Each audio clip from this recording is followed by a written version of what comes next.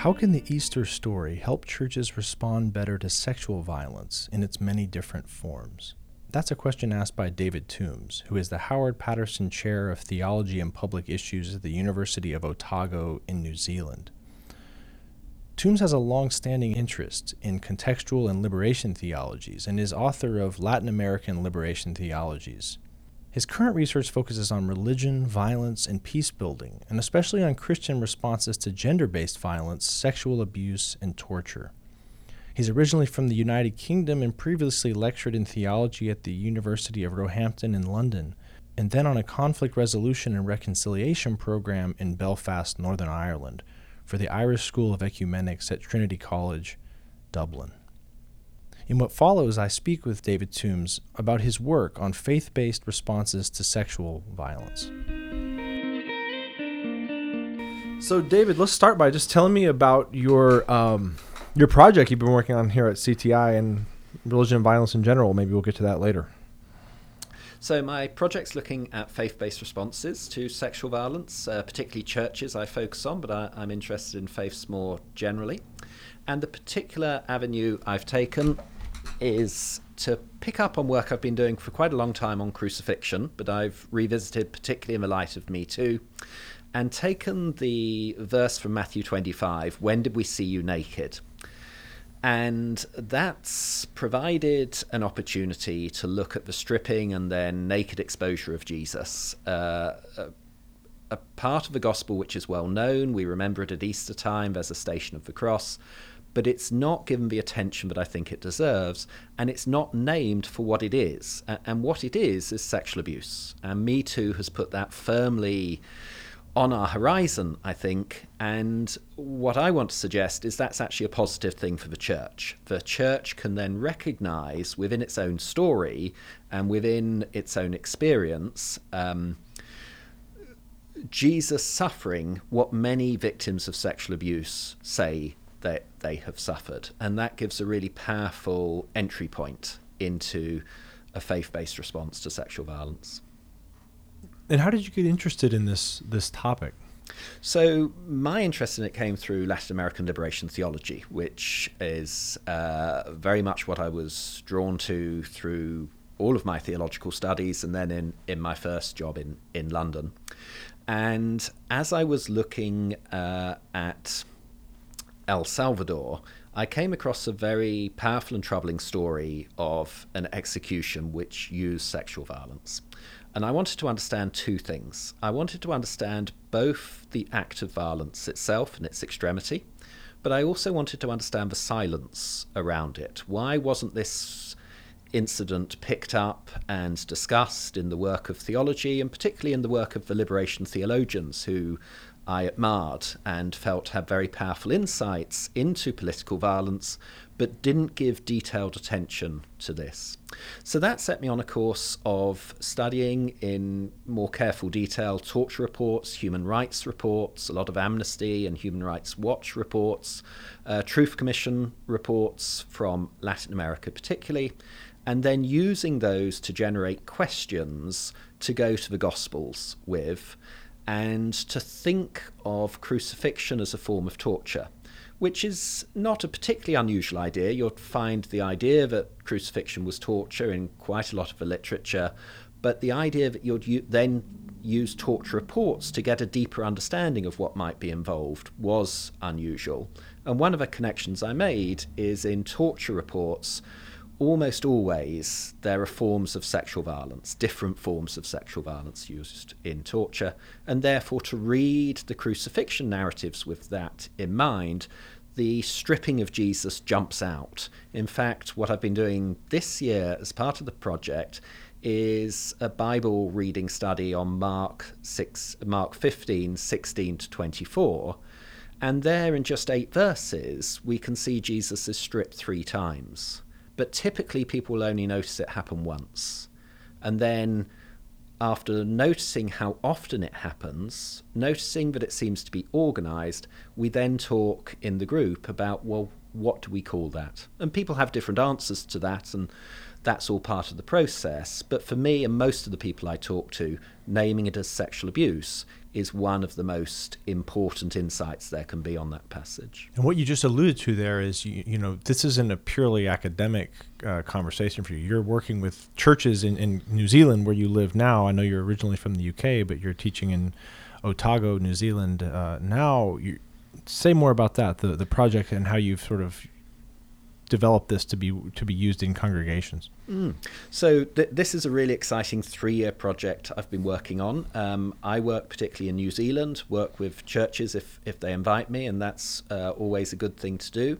But also work with another New Zealand colleague who's originally from Peru, and she's carrying out interviews with male survivors of sexual abuse in Peru to see how they respond to this idea.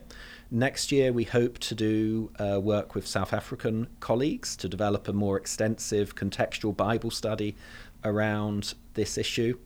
And one of the most encouraging things about this is it can be quite disturbing confronting issues, but often people do tell positive stories. So just recently, while I've been here in the US, somebody who heard the paper that I gave on it at Society of Biblical Literature told me that when she was abused, she could not believe that God could imagine her shame. And in the light of the paper I presented, she saw that very differently. And I think that's a really generous thing for her to have shared, because I think it shows the transformative power of engaging with painful and difficult issues, but seeing actually these are not things that God could not imagine, but God can fully imagine and understand these experiences. And there's no reason at all that victims should feel isolated by what happened to them or in any way abandoned by God. One of the questions I usually ask at this point is, how do you interact with the broader question of religion and violence? But in some sense, yours is all about religion and violence, because you're talking about these theological questions and how even within the biblical stories, we have this question of sexual violence coming up, and not only in the biblical stories, but specifically surrounding crucifixion of Jesus. So, yeah, I guess I would ask, as a theologian, do you have a sort of distinctive way that you want to approach this question?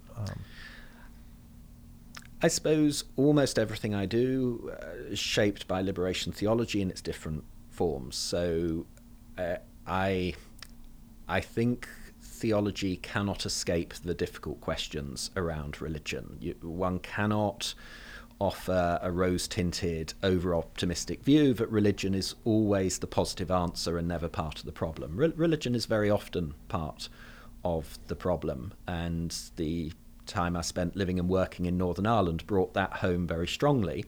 But it also brought home that precisely because religion is often part of the problem, it needs to be part of a solution. There's a very naive approach sometimes that people take that we can address the solution better if we bracket religion out of it or if we ignore religion. It's precisely because religion is often part of the problem and has a negative influence that it needs to be firmly addressed if it's going to be part of solution. So the ambivalence or ambiguity of religion, I think, has to be recognized, the fact that it is often a problem, but it almost always, and precisely because of that, has scope to be part of a transformative solution. Maybe say a bit more, double back and say a bit more about what you learned in Northern Ireland. I wanted to tease that out. I know, like I said, you taught in the UK, in England, and then you eventually went to Northern Ireland before you went to New Zealand. I know that was a very transformative time. Yeah, it really was. And I learnt a lot both in the work and in wider life, and participating in the Corrymeela community of reconciliation and different things from each of those experiences. I suppose in terms of work life, working for the Irish School of Ecumenics, part of Trinity College Dublin, it was an opportunity to focus on reconciliation. It was a master's programme teaching on reconciliation in the aftermath of conflict, particularly conflicts where religion had been part of the conflict. And learned many things there, both about Northern Ireland and other places, but in particular, how people tend to separate themselves out from being part of the problem. They tend to see others as the problem. There's a very consistent othering process, and part of the othering process is the problem rests with the others rather than with you. One of the things Corey Miller insisted on is you have to see yourself as part of the problem as well. The problem is not outside you, you are included in the problem, and until you start understanding that, you're not going to have an honest answer to the problem. So that was very significant, not just as it were intellectually, but at a personal level, to confront your own complicity in the problems rather than just seeing it as all about other people. And by that complicity, do you mean because you yourself, came from the UK, or do you mean just as a person living in Northern Ireland, or it would be both. So it would be anyone living in Northern Ireland for any length of time gets drawn into the problems there. There's no way you can keep yourself separate from it. People coming from another part of the UK, such as myself, coming from London, get drawn in a particular way. People coming from the Republic of Ireland would get drawn in a particular way. People who were born and raised and their family has been in Northern Ireland the whole time get drawn in a particular way.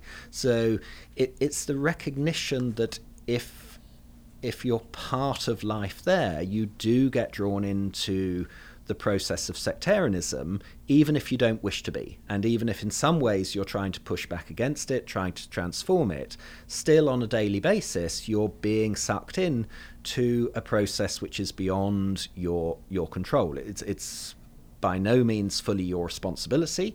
It originated outside itself, it originated before you, but there's no value neutral place that you can separate yourself out to and then look at others from it. You've actually become part of the problem yourself at the very same time that you're trying to understand it more deeply and find ways to change and transform it. I've also had conversations with your colleagues, Lisa LaRue and Louise DeToit, among others, and I know you and Lisa and Louise are working on a joint project. I thought maybe you could tell me a bit about that. Yeah, this has been a real highlight of the time here. I've admired Lisa's work for a very long time, and it was great to get to know Louise's work through this process. So we're working on a joint project, all of us looking at sexual violence in different ways, but collaborating particularly on a feminist understanding of male victims, and particularly male victims of sexual violence. One of the really significant developments over the last 25 years or so is female victims have rightly received increasing attention, and there's much more awareness of sexual violence against female victims in different formats. And then more recently, male victims have started to get more attention, and this has created a number of debates, both practical debates around resourcing, but also more analytic debates around understanding what are the similarities and differences between male and female victims and between forms of sexual violence against the two?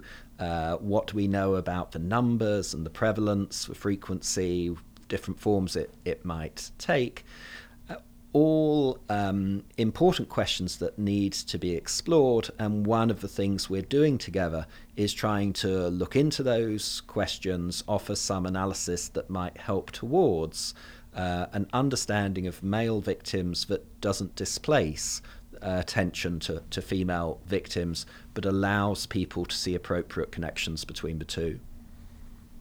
One of the really profound things I heard you say at one point this semester was in reference to how difficult this conversation actually is to have. I mean, it's a conversation people don't really want to talk about.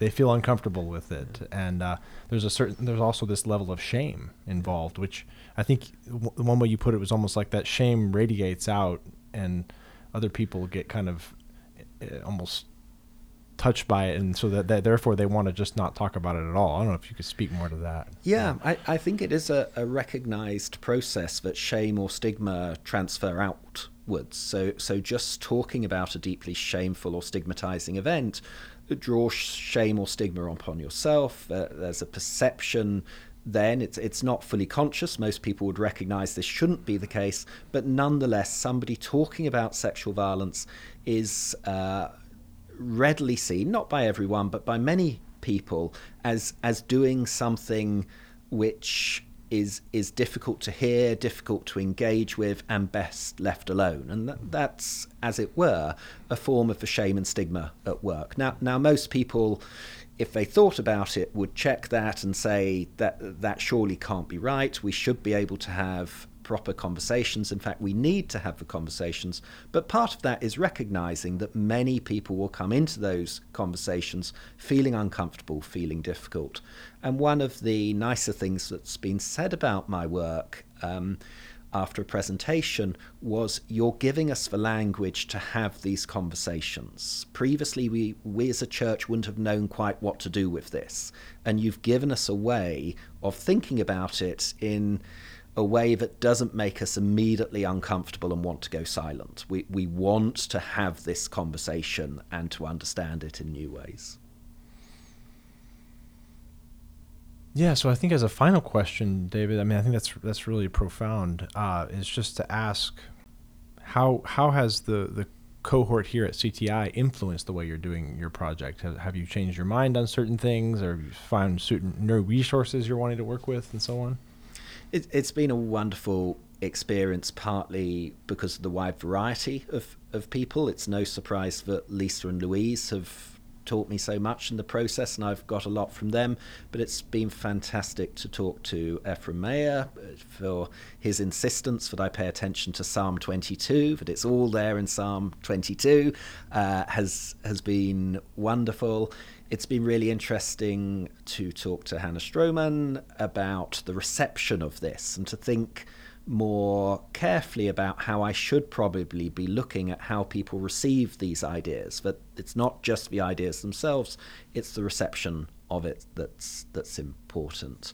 It's been wonderful to go back to a focus on transformative reconciliation with Antti, and of course with Ed and his focus on judges. That brings the difficult issue of religiously sanctioned violence fully to the fore in these conversations. So some of the questions that people might ask me about, well, what is it saying about crucifixion in terms of God in relation to this, are questions that can also be asked about work that he's doing and others are doing in this area. So it's just been fascinating to hear the different perspectives that everyone offers and see the connections that they're able to make to the work that I'm doing. David Toombs, thanks for being on the podcast and for talking to me and for being a part of this interesting conversation throughout the semester. Thanks for having me.